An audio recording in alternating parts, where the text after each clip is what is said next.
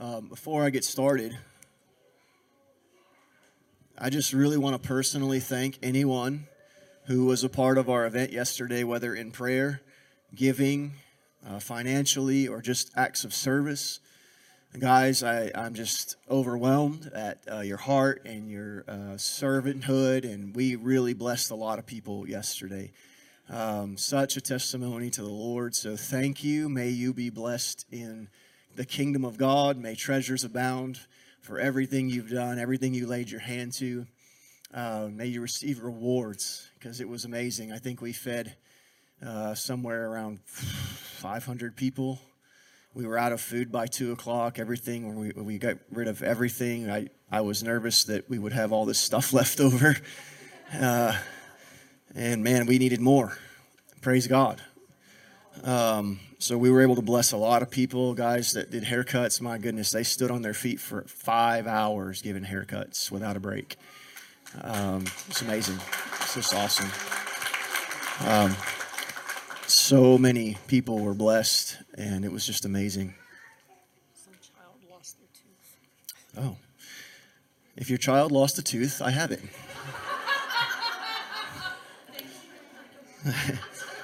It's worth $1. I might keep it.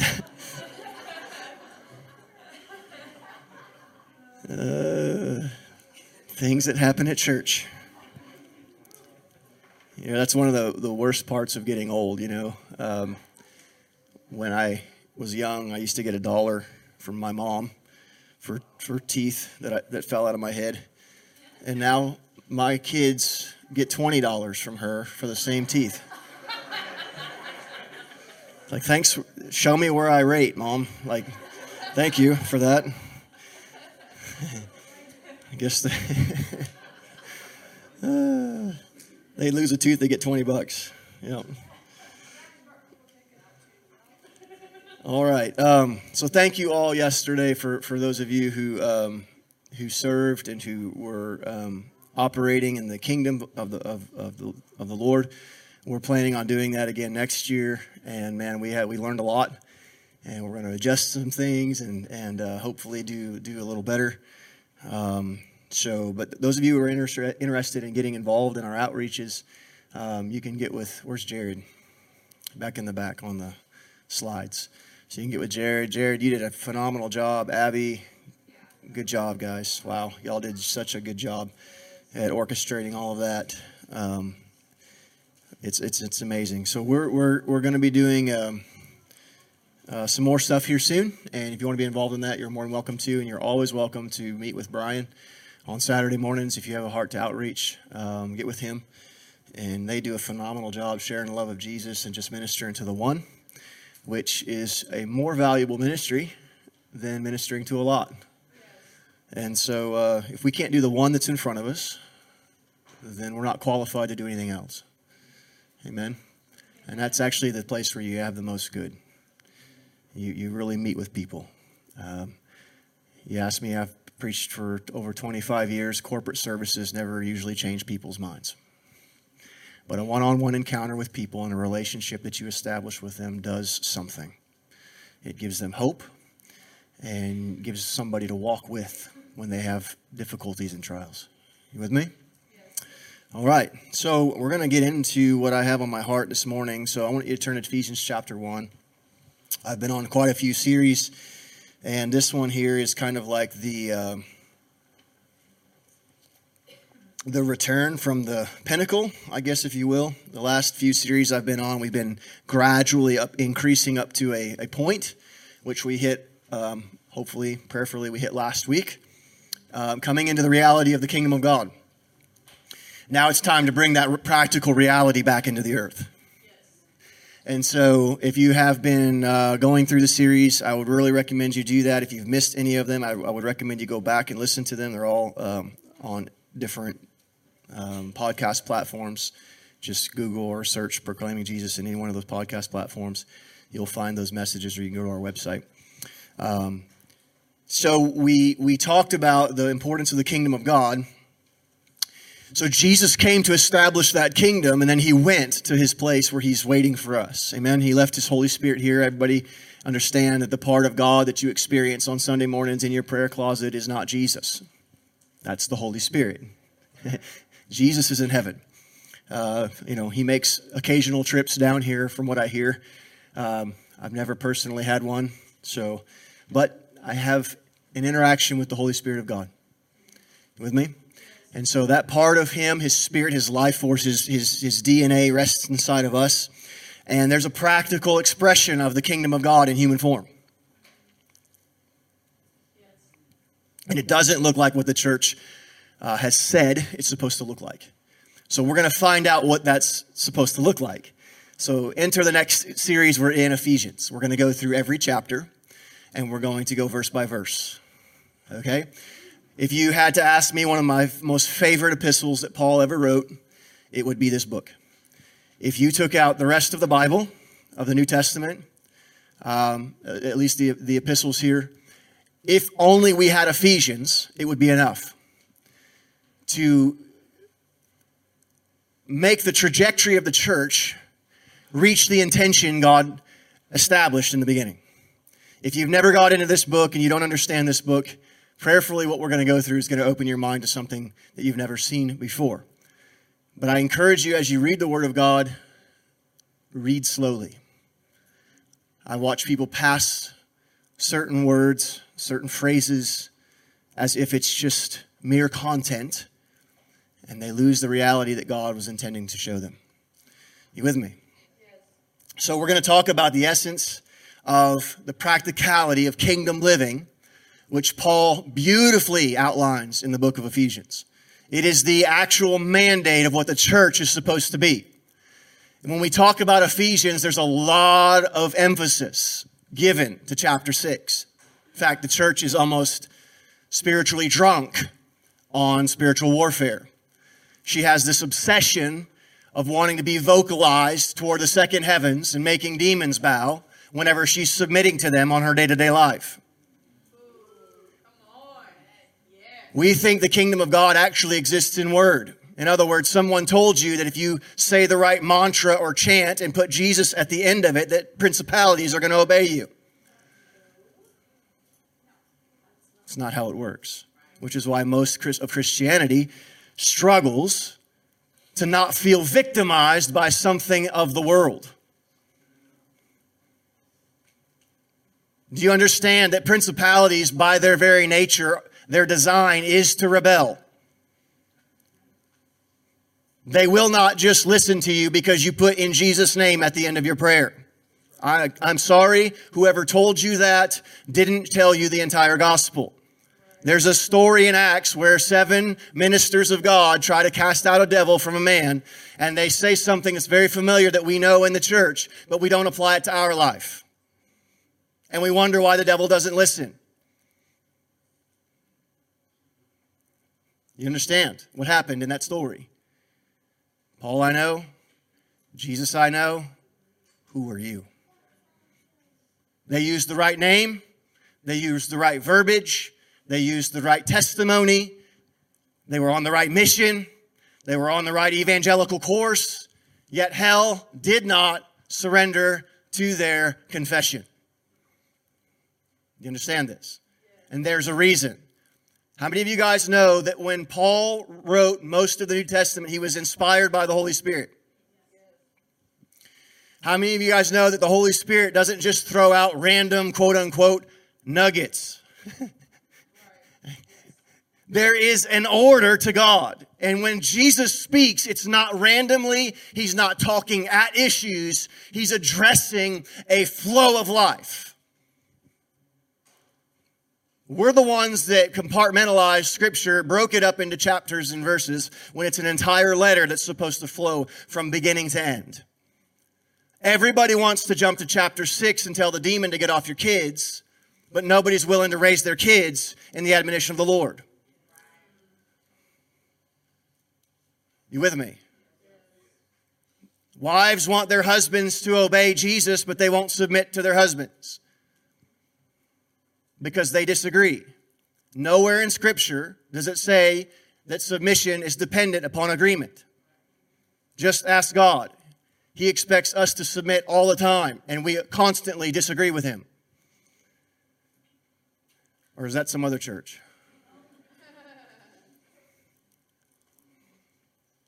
How many of you guys have had acts of disobedience in your life towards the Lord? Do you know what that is? That's you disagreeing with God and telling him you're going to do it your way because you think he's wrong. That's all that is. Are you with me? So when we look at Ephesians, we must look that chapter 1 comes before chapter 2. And there's a reason for that. Chapter 3 comes before chapter 4 and so on. Until you finally come to a people, if you look at chapters 1 through 5, who are filled and clothed with God, ushering kingdom reality in, manifesting God in Scripture. They finally get to chapter 6, and then we see principalities begin to move. Does this make sense? Do you guys realize that even under the Old Testament covenant, when Jesus was still alive before the cross, he sent his disciples out to heal. And many times they were able to heal before the cross, before salvation, before the blood was spilled, just by the very power of the name. But you also realize that there was times where they couldn't beat a certain specific power. And they were confused by that. Why can't we cast this thing out? Because their life had not grown up into their theology yet, and Christ's had. He was the Word made flesh. They were just merely speaking a truth over a scenario. Does this make sense to you? The reason the church is powerless in many situations of her life is because she has not yet taken on the flesh and bone of God. She's satisfied with her theology and her Bible studies. Everybody's got a revelation, but very few people have the character.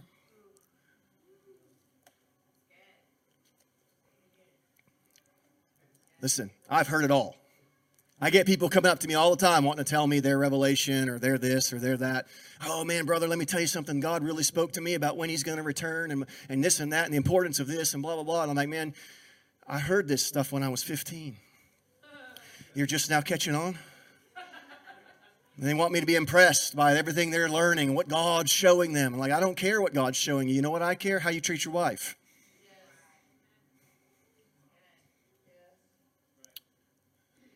I don't care if you know the day and the hour that Jesus is coming back. It doesn't matter, because if you don't treat your wife right, Jesus coming back is actually not a good thing for you.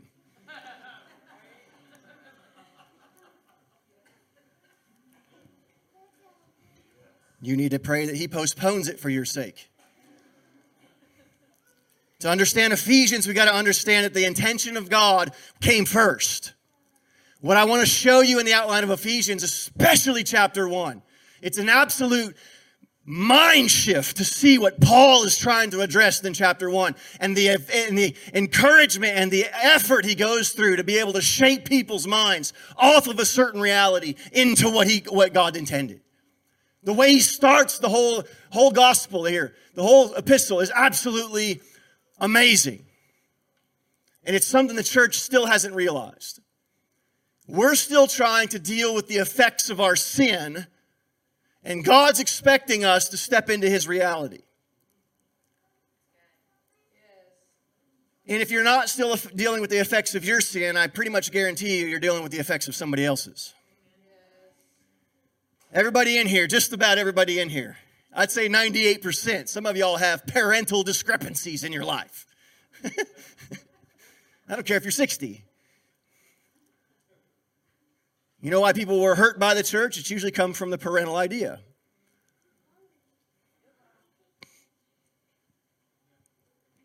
I had a guy specifically spending massive amounts of time on me why we should obey all 633 commandments. And spent all this stuff, and again, I'd heard it all before. And I knew his family, and I knew his family life, and I finally stopped him. I said, you know, here's what's not impressive to me at all. None of your family wants your gospel. They've all left you, forsaken you, and they want nothing to do with you. If you couldn't even gain your own family, sir, how are you expecting to gain me? If your gospel has not the power to deliver your own family, your gospel does not have the power to deliver me. And until your family values what you're saying out of your mouth, I will not value it either. guess what? He didn't have anything to say. Because everybody's got an opinion until the home life is starting to get stared into. Is that right? We can hallelujah and shout and everything else, but how our actual practical relationships evolve in our life depends upon the character of Christ in us. This is what the book of Ephesians is about. Did you make it to verse 1? All right. Let me say this. The devil does not fear the word. Those of you who are into positive confession, the devil does not fear the word. You need to remember that. If he feared the word, he wouldn't have quoted it to the word himself in Matthew chapter 4. The devil does not fear the word of God. He fears the word made flesh. That's what he fears. He fears a person embodying Jesus Christ. He does not fear positive confession. Positive confession doesn't bore a hole into the spiritual reality and let the spiritual blessings of God drain through onto your life. That's not how that works. You understand that if you bear the image of Jesus in your life, there is a constant portal open over you no matter where you go and what you do. You with me? You understand me? Okay. Some of y'all are like, man. Okay.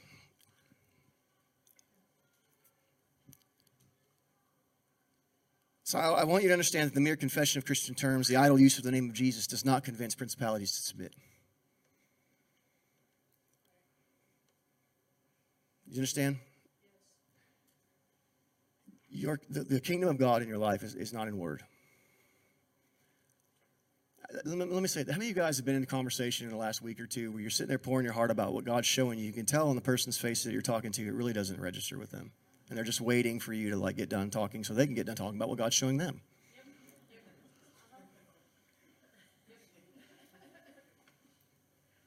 And neither of you are changed by each other's conversation. But that's what we think the kingdom of God is. It's this power struggle. We're trying to one-up everybody with what our revelations are. And that doesn't impress the enemy. It doesn't impress God. It doesn't impress our children because they know who we really are.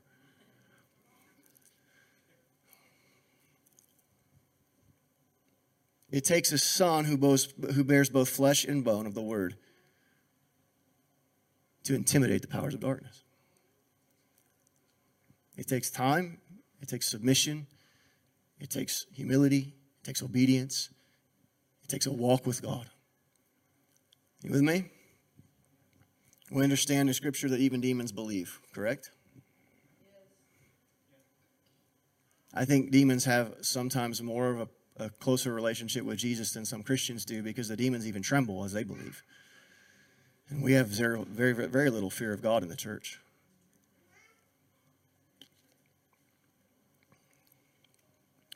All right, chapter 1. Can you put it up there?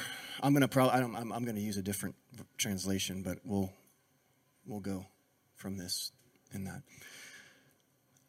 From Paul, chosen by God to be an apostle of Jesus Christ, to God's people who live in Ephesus and to the faithful followers of Jesus Christ.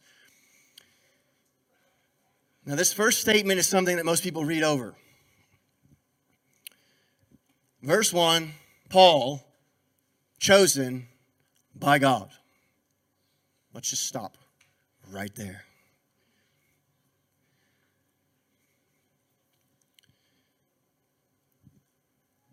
How many of you guys know who this man was?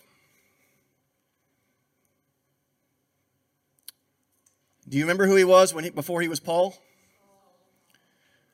How many of you guys historically know that it's said from word of mouth passing down of history that he actually was the guy that would cut babies out of women's stomachs for the Christian followers? Killed them. This guy was a zealot. He was a very extreme religious fanatic. He pursued Christians, hunted them down, threw them in prison, and persecuted their families. Paul, chosen by God. Was Paul still chosen by God when he was Saul? Yeah. Did it look like he was chosen? Did he feel like he was chosen? Paul, chosen by God to be an apostle, to be one that is sent. Let me ask you this. What did it have to take God to get Saul from the point he was Saul to the point where he was writing this letter sent to you Ephesians? What did it take? How much did it take to get Paul to be where he is in this point in his life to be able to pen this letter? He had to see Jesus. But you know what most people want to do when they see Jesus? They want to start a ministry because they've seen Jesus. And they're going to call it something like, I've seen Jesus Ministries. The asterisk is, and you haven't. You know what Paul did when he saw Jesus? He went 14 years to the desert alone, isolated, separated, and relearned everything he thought he knew. 14 years. And you're talking about a guy who had the first 5 books of the Old Testament memorized, if not more. We're not talking about a crack addict here. We're talking about a moral man who of himself says, as touching the law, I was blameless. So if you think that morality has everything to do with your Christianity, you've missed the idea. Morality is a byproduct. Paul had morality before he met Jesus. Understand this. Paul, chosen by God. Now, did God choose Paul when he was born, or did he choose Paul before he was born? So God's choosing of Paul predated Paul. What about you? So then why do you act as if your past has more power over your eternal past?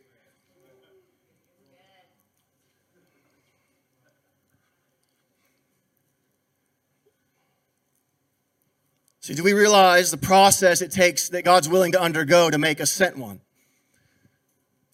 See, everything Paul went through in the negative sense brought him to the reality that these Ephesians needed to be for Paul to be to them. Everything negative that he went through was ordained by God in a sense so that God could bring this man to a point in life that these people could see Messiah Jesus in the flesh and bone of Paul's life. To be sent by God. One indicates the preparation, but it also indicates a pre-establishment. That I've chosen you. Does this make sense?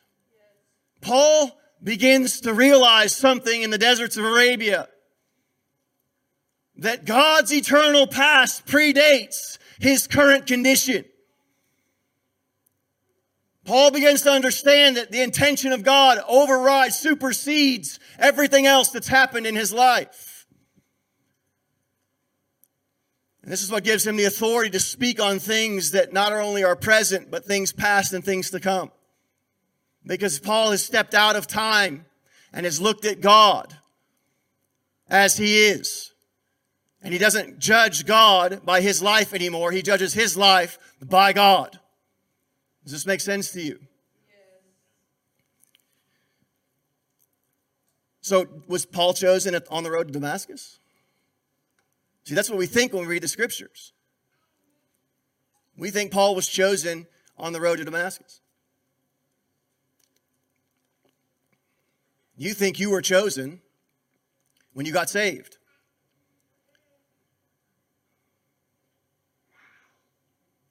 Whose reality predates whose reality? Did your reality come first? Or did his reality for you come first? Which one are you living in?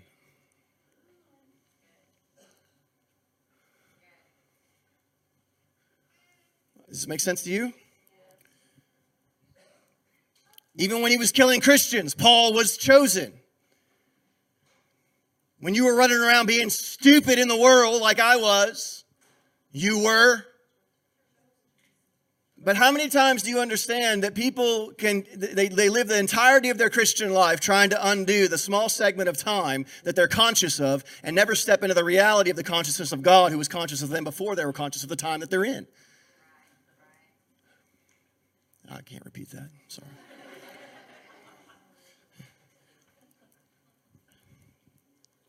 God had an eternal plan for not only Ephesus, but Paul. And this letter being penned right here is the eternal reality come into summation of this pinnacle of revelation that Paul's revealing. Not only as the man he's become, but the calling into these people who are what they're supposed to become as well. He has the authority to write this letter because he's become this letter himself. He took the time to understand what God's reality for his life was, and that gave him the authority to supersede every other spiritual reality, which gives him the ability to speak on Ephesians 6 because he's already seated above those powers. He's not trying to convince himself by positive confessions. He's worked out the flesh and bone and blood of God in his life. And that started with Ephesians chapter 1 for Paul himself, the revelation of the glory of God in the church. Does this make sense to you? Yes. It'll make sense as it's going on if it doesn't. All right. So these Ephesians, when Saul was Saul, were waiting on him to recognize God's eternal plan for his life. There are people out there waiting for you to recognize the eternal plan of God for your life. And if you're sucked into some sort of cesspool of merry-go-round existence based upon your sin, you are keeping people from the eternal plan that God has for them through you. If your only reality is what has been done to you or what you have done to others, and you're still trying to get past that, you're never going to move into what God ultimately intended before you screwed up. We take this small segment of time and make everything about that when we existed in the mind of God, eternal past, and we will exist in Him in eternal glory and eternal future. And we govern everything by this little moment of time in which we feel like we screwed the entire thing up.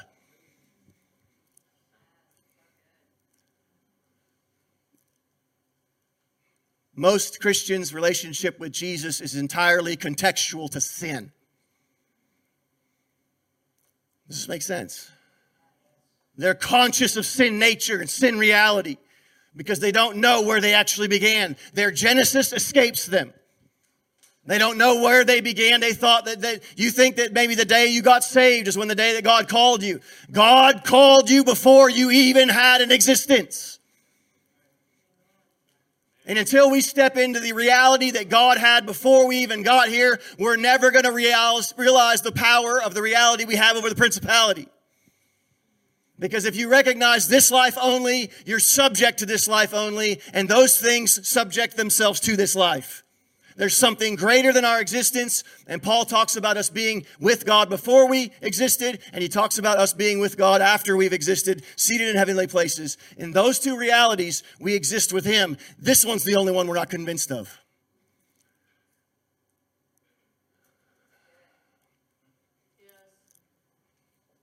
See, your past is important.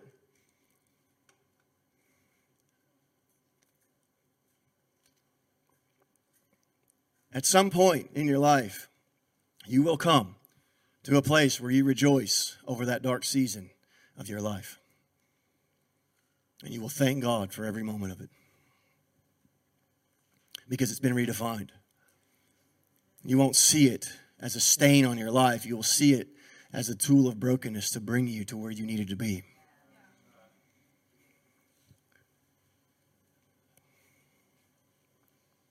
And you'll stop spending the rest of your Christianity trying to pay for what you did before you became a Christian. Was Paul worthy to be sent?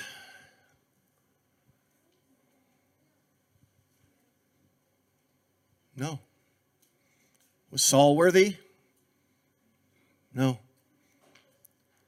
Are you? It doesn't matter whether we're worthy. It matters whether we are sent, whether we're chosen or not. Amen? Imagine how much Paul had to actually let go of to be able to tell these people of the riches of Christ or the preordinance of God that he's about to get into. Imagine what he had to get past in his own mind of what he did to other people to be able to lead these people into their future reality. Imagine the freedom of mind he had to come into to be able to tell people that you need to look forward into your future for what God has for you in your life. I mean, think of what he did to the church. To stand before a group of people knowing that you might have killed some of their cousins and uncles, because this was a very small society. People knew you. Somebody there had the testimony that that guy killed my best friend's cousin. Think of what he had to get through.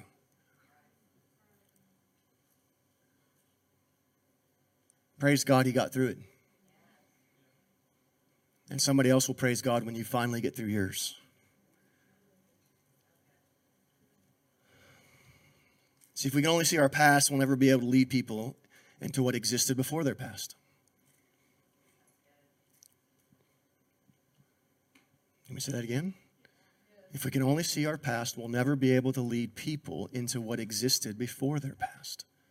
What existed before our past? Jesus, God. God started thinking about you eternal past. You know, I used to think about that scripture that the thoughts that he has toward us are more than the sands of the sea. I'm thinking, man, he's got to think about me 24 hours a day, 7 days a week, because I'm like 45. I mean, that's a lot of thinking. And God was like, no, I was thinking about you way before you got here. And I'll be thinking about you way after you leave. So whose reality is real? Do you guys understand that God exists outside of time? I don't think we do. Because we make him obey time all the time, and he's outside of time.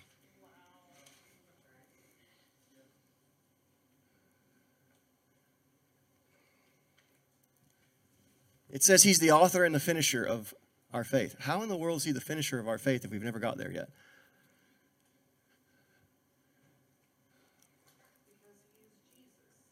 He exists outside of time.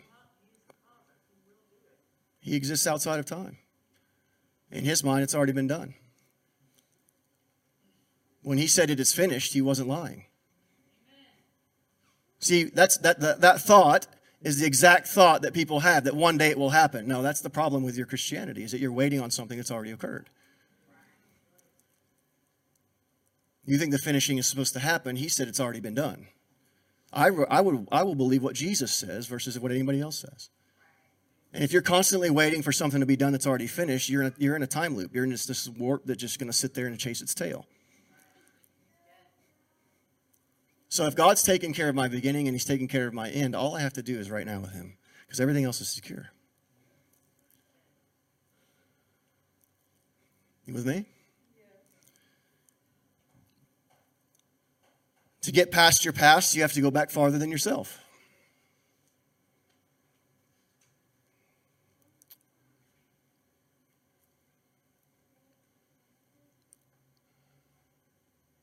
But when you make it about yourself, you'll never go any farther than where you are.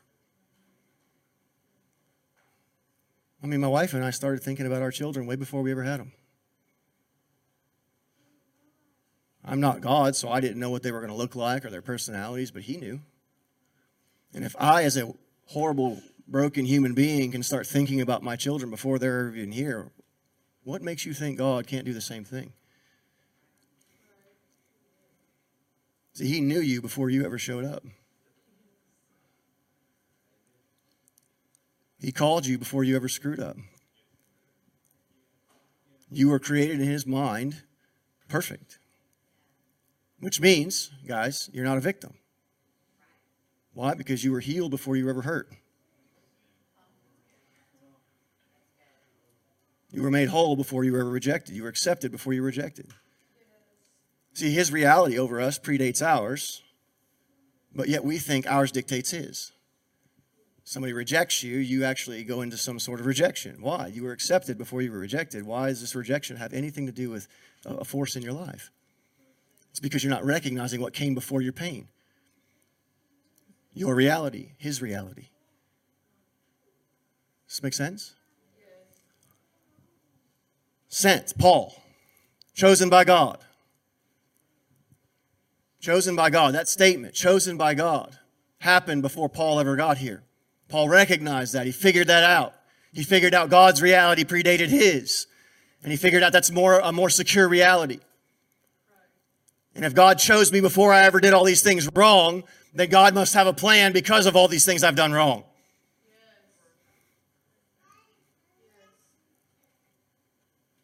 So that can be trusted. Does this make sense? So this is Ephesians. We've got to understand the order of God. What came first? His intention or ours?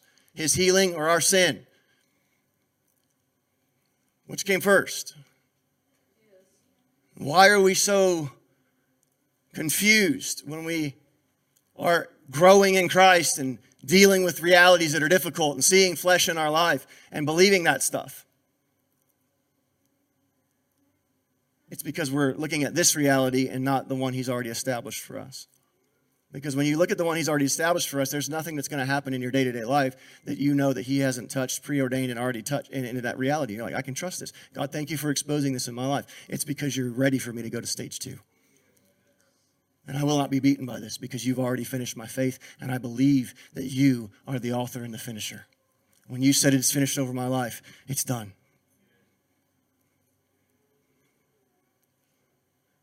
See, most Christians, honestly, are still waiting for Jesus to do something. When Jesus is waiting for you to come into what he's already done. This is why I said earlier, so many of you in this place, even if you didn't come forward, your Christianity has become your burden. It's dogma. It's verbiage you fight over with other people with theological differences. And nobody's convinced.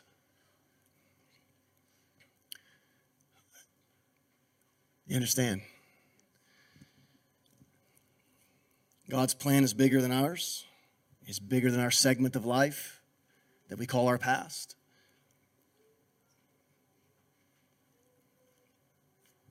So the order of the church that Paul's about to lay out in Ephesians is rooted and grounded in God. It's not rooted and grounded in us. It's not rooted and grounded in our sin. It's not rooted and grounded in anything else. It's rooted and grounded in God. Does it make sense to you? All right. So the power of the church is not found in our moment, but it's found in the ultimate reality that our genesis was in God. That's the power of the church. We began in Christ. And that's where we're going to end. This is why the Bible says, greater is he who's in you than he's in the world. Because our origin, where we began, predates all of our screw-ups.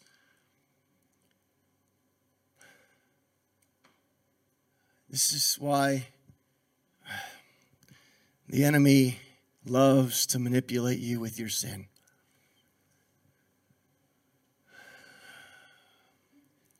he knows just where to find you too. That's what's bad. If we were blood conscious, it wouldn't matter whether the enemy showed up or not. That's what I do anymore. If I realize some form of my human nature, I just say, thank you, Lord, for your forgiveness. And devil, you stare at the blood. But what a religious spirit wants you to do is add to the cross and make you pay a little bit more for your sin to prove to God you're actually sorry. And you're going to try to improve upon the sacrifice of Jesus, and that's a disgusting, vile, religious spirit. The Bible says if you confess and forsake your sin, he is faithful and just to forgive you. The problem is you're waiting to feel forgiven. It ain't in there. I've looked. Nowhere does it say you're going to feel forgiven. Yeah. All right, so everything he went through brought him to this moment. that Paul was sent to the Ephesians. He stepped out of his life. He stepped out of into the eternal reality of God, into the existence of God, and it qualifies him now to pen this letter because he's writing it from the proper standpoint. He's not sucked into their reality. He's pulling them out of theirs into his. Does this make sense? All right. Let's move on. All right. So we're going to go to. All right. So time, reality, and sin, okay, the three things that move us the most.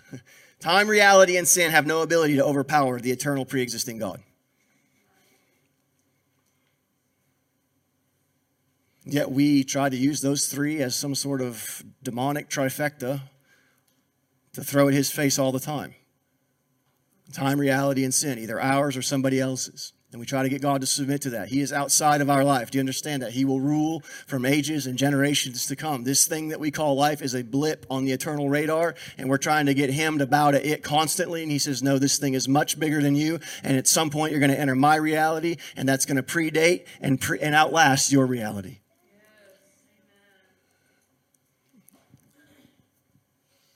You with me? See, who we are in him gives us more authority to take control over this body and this reality. Who we are in him gives us more ability to take control over this reality. This is why Jesus was able to perform so many signs and wonders and miracles. It wasn't because he was perfect, guys. He was perfect when he was young.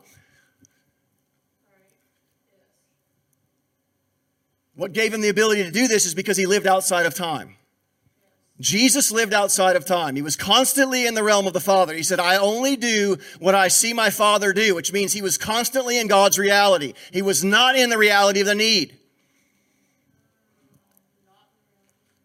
I love what Smith Wigglesworth says. You're never going to be able to pray the prayer of faith while looking at the person who needs it. Jesus was outside of our reality. That's why he brought kingdom bread down. That's why he fed nations. That's why he did what he did. Because he was outside. He was operating. He was bringing in something from another realm into this one. He was constantly existing with God, watching God, seeing God, alone with God. And he was bringing that reality into us, into everything he touched. He knew where he came from. He even said it in Scripture. And now I'm going back to where I started. And that's the same reality we should have. We should know where we came from, and we should know at some point we're going back to where we started. We're going back to the heart of God. That's what dying and going to heaven is. It's returning to the original reality that God birthed us in. His. This momentary lapse in time is just to convince those people who aren't convinced that Abba loves you, and he's got a plan for you, and it predates anything you've done.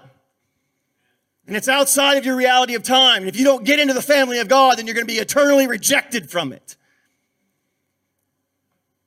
And that's our job. Does this make sense to you? So it's often the weaknesses that we hate in our past that qualifies us to be familiar with those to whom we are sent.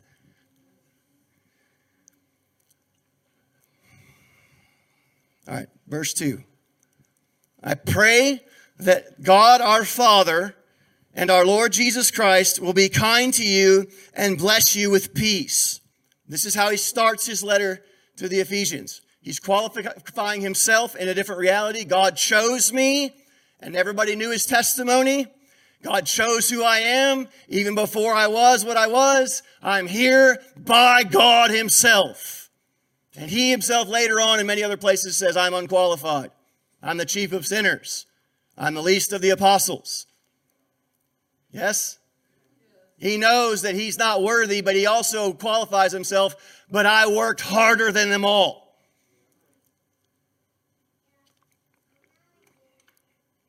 And he says, I pray that God, our Father, that word our, completely removes this isolated, idolatrous personal relationship with Jesus that separates you from the body.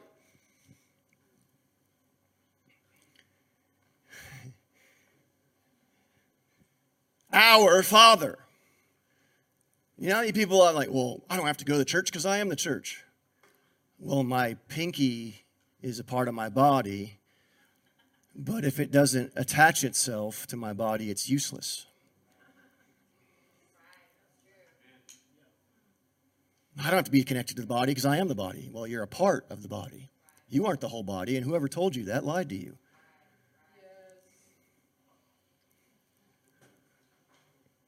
I love to tangle with the religious devils. Well, I don't have to go to church because I am the church. Cut off your hand. It's still part of your body, but see how well it works. That's you over there flopping in the corner trying to lay hands on somebody, and it's the Addams family. It's disgusting. Nobody wants it.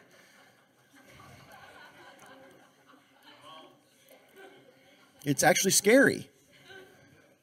People operating outside of body. That's no wonder the world doesn't want it, because then you get these Bible bashers that are separated from the body and they're not utilizing other gifts and callings that other people might need. We need wisdom. You need other members of the body. You need to have people to go with you. You need to understand that it may not be your testimony and your call and your part of the body that actually is used to deliver those people. You might have to go, wait a minute, so-and-so is probably more qualified for this, not because they've been through more, but this person needs somebody like that. And you bring that person with you and say, hey, let me introduce you to so-and-so.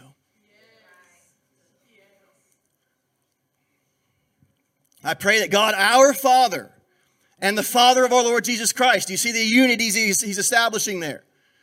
Jesus' Father is now our Father. I pray that God, our Father, and our Lord Jesus Christ would be kind to you and bless you with peace. See, Paul immediately takes his status as a father over these people.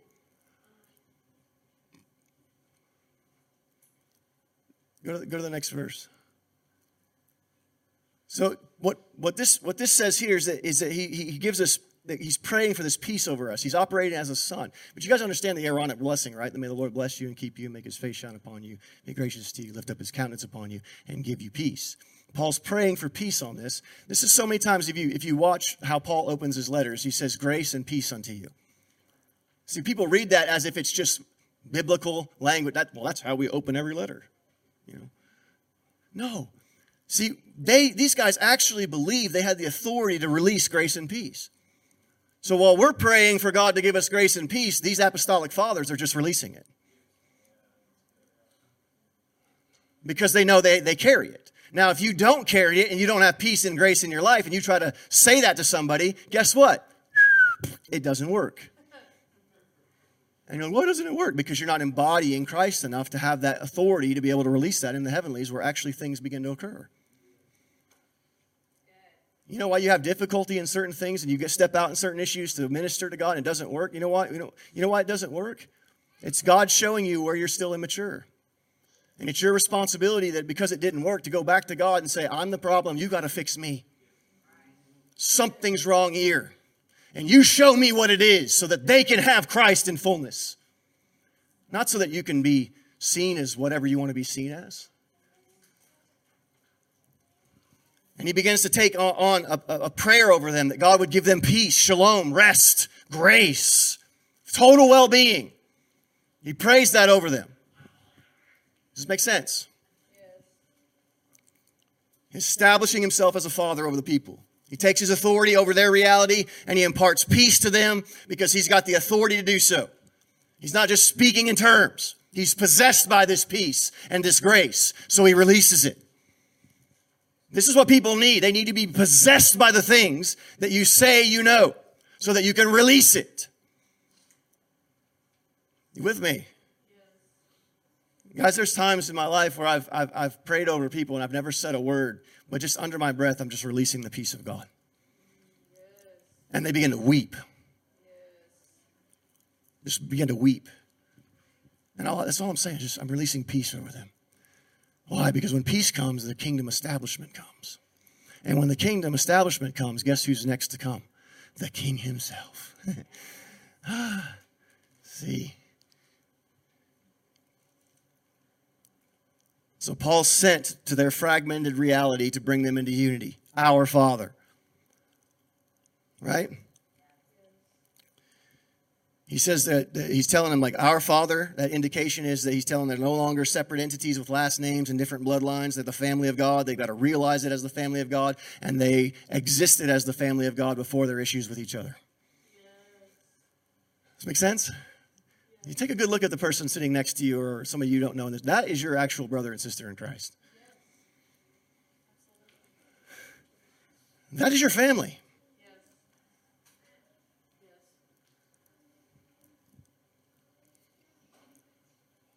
Praise God, verse 3.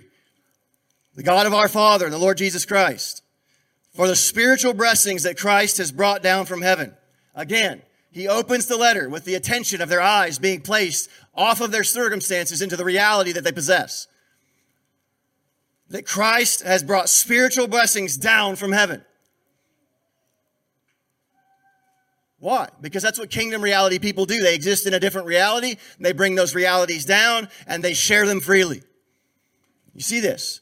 He's trying to show these people where they're actually placed, what they actually possess. He's trying to get their mind off their past and their sin and their issues. And he's saying, God brought us spiritual blessings down in heavenly places in Christ. Does this make sense? You see how he's establishing their reality right off the bat? Before he gets into anything else, I want you, as we go through this series, to remember that we're heading toward this spiritual warfare idea. Okay? Which means everything that comes before that has to actually come into that order. So we've got to recognize what we possess in heavenly places before we actually get to the battle we're going to. If we're not convinced of that, we're going to get there, and then the demon's going to pull some sort of ace in the hole out of his sleeve about our sin or our reality that we're not healed from, and we're going to go, ooh.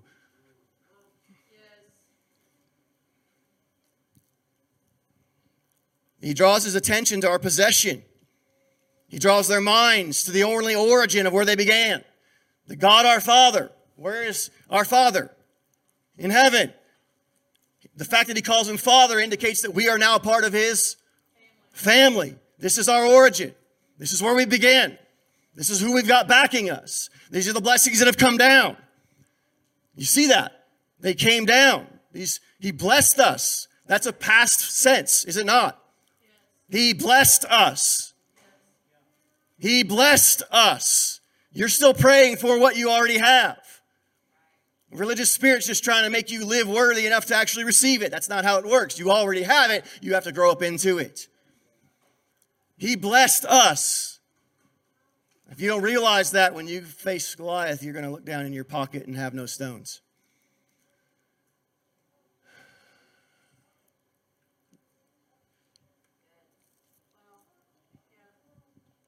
He brought down the tools we need to emulate his eternity in this actual realm. What was the heavenly blessings of Christ? What were those things? It's the thing that Christ gave us to be able to emulate his kingdom there here. You with me?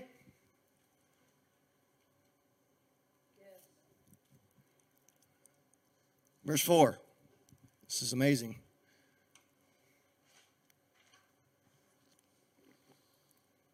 What's that say? This is how he opens the letter. This is the beginning of spiritual warfare. We have to remember where we started. Just as he chose us in him. What? Before the world began. That we should be holy and without blame before him in love. That is what you're predestined to. That's what God has planned for you. Why do our realities have more effect on us than his? Why does somebody else's sin against you have more power over your life than what God had for you before you were sinned against? Before the world was created, we were chosen. Before pain, before rejection, before the unbelief. Paul's trying to get people to understand that if we don't get this reality, then we will never dominate the principalities that everybody else is over.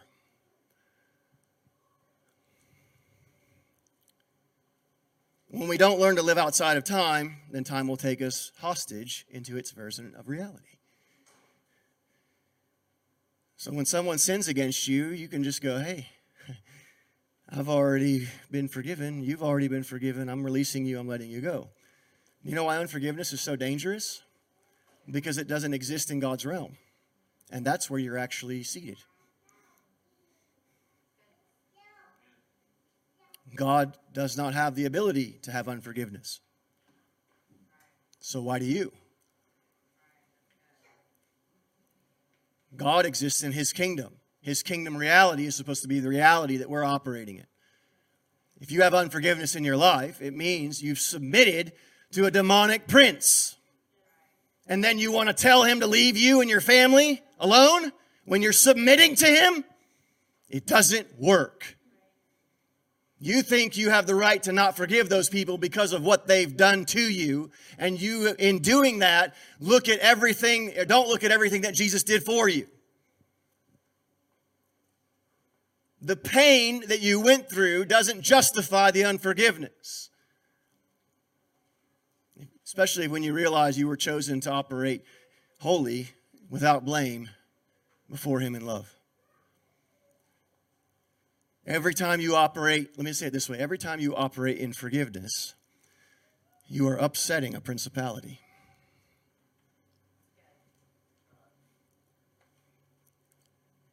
Because you're removing from that person's mind the demonic influence of shame and guilt, and you're saying, I release you.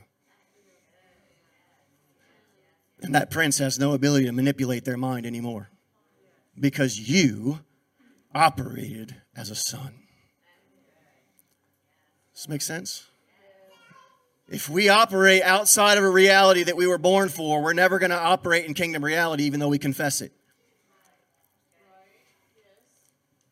See, prayer is a posture that has its influence outside of time. True or not? See, everything God gives for us is outside of this reality. Once you finally understand that you're not a body, you're an eternal spirit, you begin to operate in the realm that God wants you to operate in. And if you're not a body, then it doesn't matter what is done to the body because that's not who you are.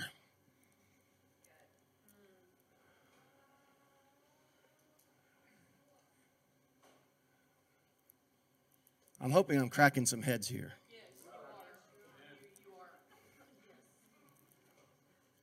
Prayer is a posture that has its influence outside of time, calling into reality things of life that have already been pre-existing from God's eternal past. You with me?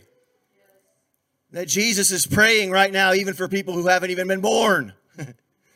You realize that? He's the great what? Intercessor at the right hand of God, praying. You think he's just praying for you because you're alive? He's praying for people who haven't even gotten here yet. We say, well, how do you know that? Because in John 17, he prayed for you and you weren't here either. Prayer steps outside of its own reality to bring in a reality greater than the one we're experiencing. Does this make sense? If prayer is that, and we can access that, it also means that we are outside of that reality as well. So every time you get caught in your circumstance, you're never going to be able to usurp your power over the principality. The principality's design is to keep you caught in the circumstance. That's its design. Because if you step outside of that, it loses all power. Because the principality is also bound by time. But you and I are not, if we believe. Does this make sense? You say, well, you're just denying reality. No, I'm stepping into a different one. Because if you think this body's actually it and it's all there is, I don't even know why you're here.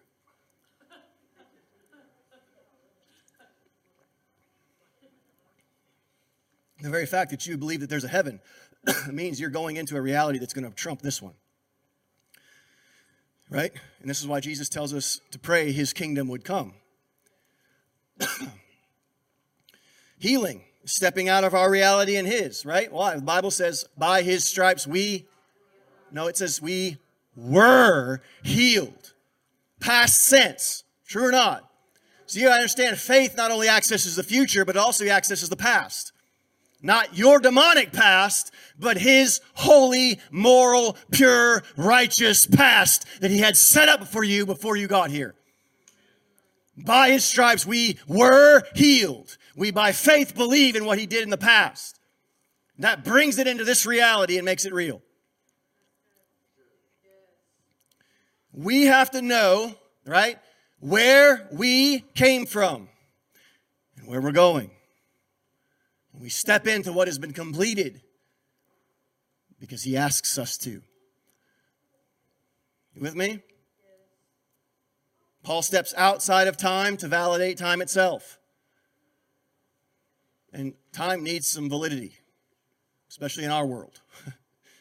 We bring a reality back to time. A sense of being, a sense of belonging, a sense of peace, a sense of hope, a sense of grace, a sense of existence, of purpose. That's what people need, don't they?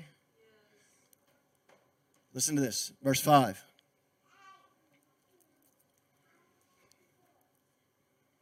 That God was kind and decided that Christ would choose us to be his own adopted children.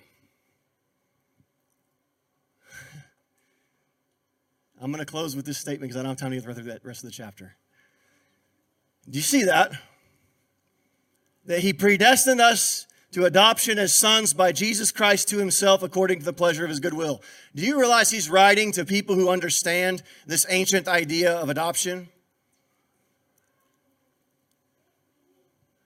Do you understand, even in our culture, that if you ever adopt a child, you have to include them in the inheritance. You can't just not. Like, you can not include your own children in the inheritance, but you have to include the adopted children in the inheritance. You have to. In other words, in the ancient culture, the adopted son technically had more rights than the natural born son.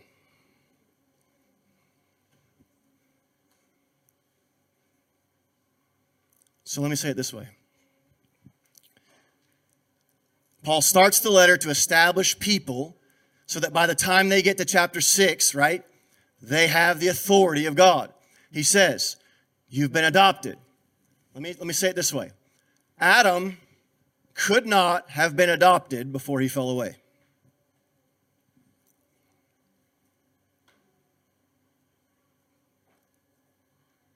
Because he was a natural born son. But as a natural born son, he retained the ability to have his inheritance in constant jeopardy. True or not? And which would you rather be? The one who's absolutely morally perfect, but constantly having to look over your shoulder knowing that your inheritance is in constant jeopardy if you do anything wrong? Or the fact that you screwed up and got disinherited as a natural born son, and then God, by his grace, decides to adopt you back into the family, thus securing for you a more secure inheritance that you can never lose, regardless of how bad you are. So in other words, it's like this. God loved us so much that he let us fall away from him so that we could never be removed from him again.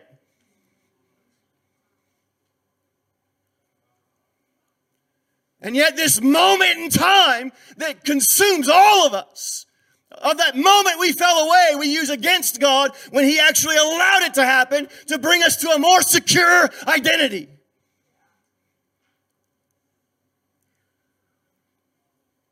The fact that you fell away postures you in a place where he says, you can never be removed from me again. God in his wisdom used our free will, knowing we would walk away, and orchestrated it so perfectly that our walking away brought us back to him for forever. This is how he starts Ephesians. We're only in verse 5.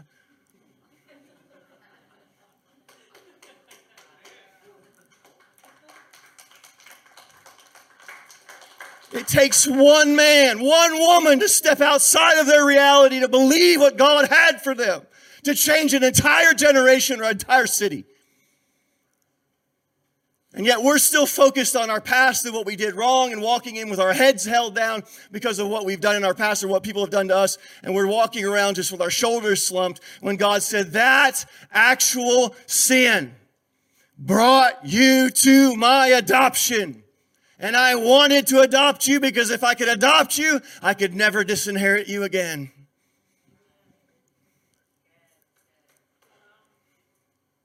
This is his love for us. And so many Christians are sin conscious. And they don't see what God had for them from eons past. If they would just step into the reality of believing what God intended for them and to stand up and say, I may be broken, I may be human, but I'm adopted and I was chosen and God loves me and I will see His plan for my life and I will not be powerful enough to break it. What if that happened in your life and you stated those types of things right after you messed up? You know what would happen? The principality would lose immediate power over you.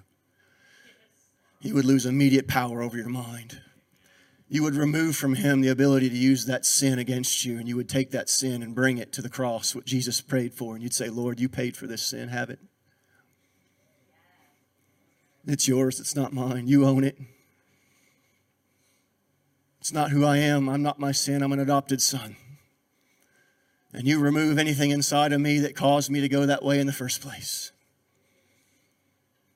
Because you exposed something in me that's not according to your nature, and I thank you that you exposed it for a reason, not so that you could condemn me with it, so that I would never have to deal with it again.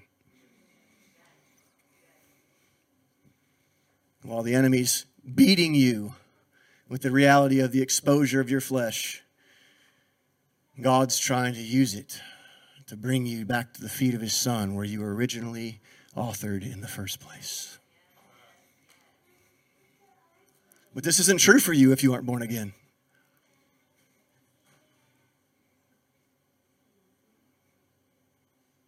If you're not born again, you're lost in darkness. You're lost in your sin. You're going to run into a cycle of religion trying to make yourself better and stop your drinking and stop your this and stop your that. And eventually you won't be able to.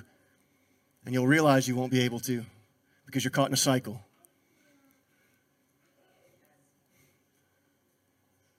Because there is no hope for those who persist in running from God until they turn back to God. But once they turn back to God and come back to the original origin, God says, welcome home. I've signed the adoption papers in the blood of my Son.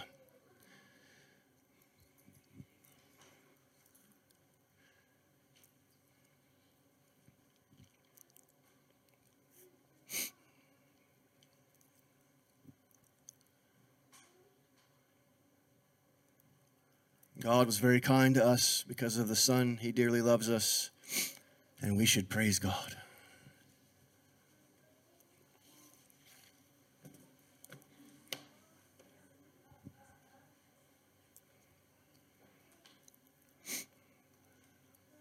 I hope you learn to master your mind, to train your brain, to renew your mind to a reality that predates your current one. And you come into His reality that He has His hand on you just as the way He had His hand on Saul. And the process you're in, though painful, is necessary. But if you begin to believe what God has for you, then the shame and the demonic influence and the unbelief and the doubt and the self-hate and the pain and the rejection will begin to fall off. And when it begins to fall off, what will happen is that in that area of your life, you will gain an authority over a principality. And the next time you meet that in someone else, you can look at them and say, you need to recognize your origin, and it will mean something. Because it's who you are now, not something you know. This is why those demons, Paul I know, Jesus I know, you're still obeying me. If you operate in fear and rejection, unforgiveness, self-hate, condemnation, critical, censorious natures, judgment, bitterness, lust, greed, and then want to come to church and tell the demon to leave you alone,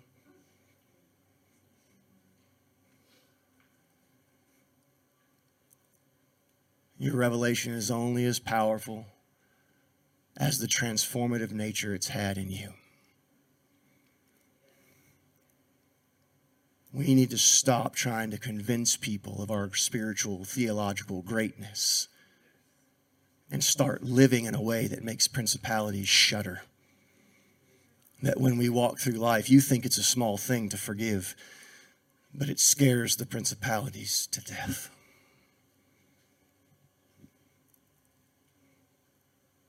Do you realize that every time you forgive, you're going to war against something bigger than you, and you come out a victor?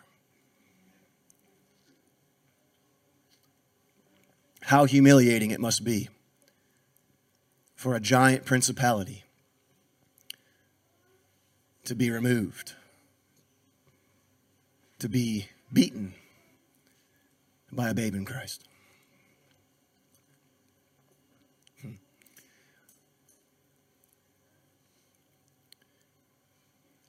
I want you to understand the power of the adoption that Christ has called us into.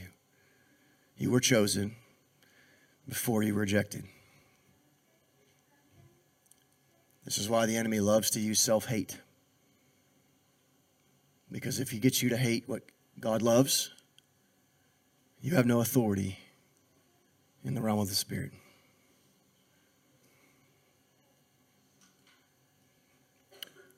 Let's stand. Some of you need to forgive yourself for not forgiving yourself.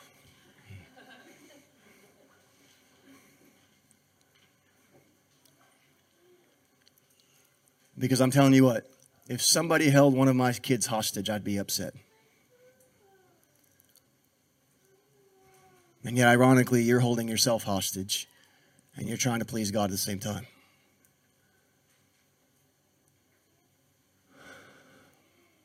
So just take a second.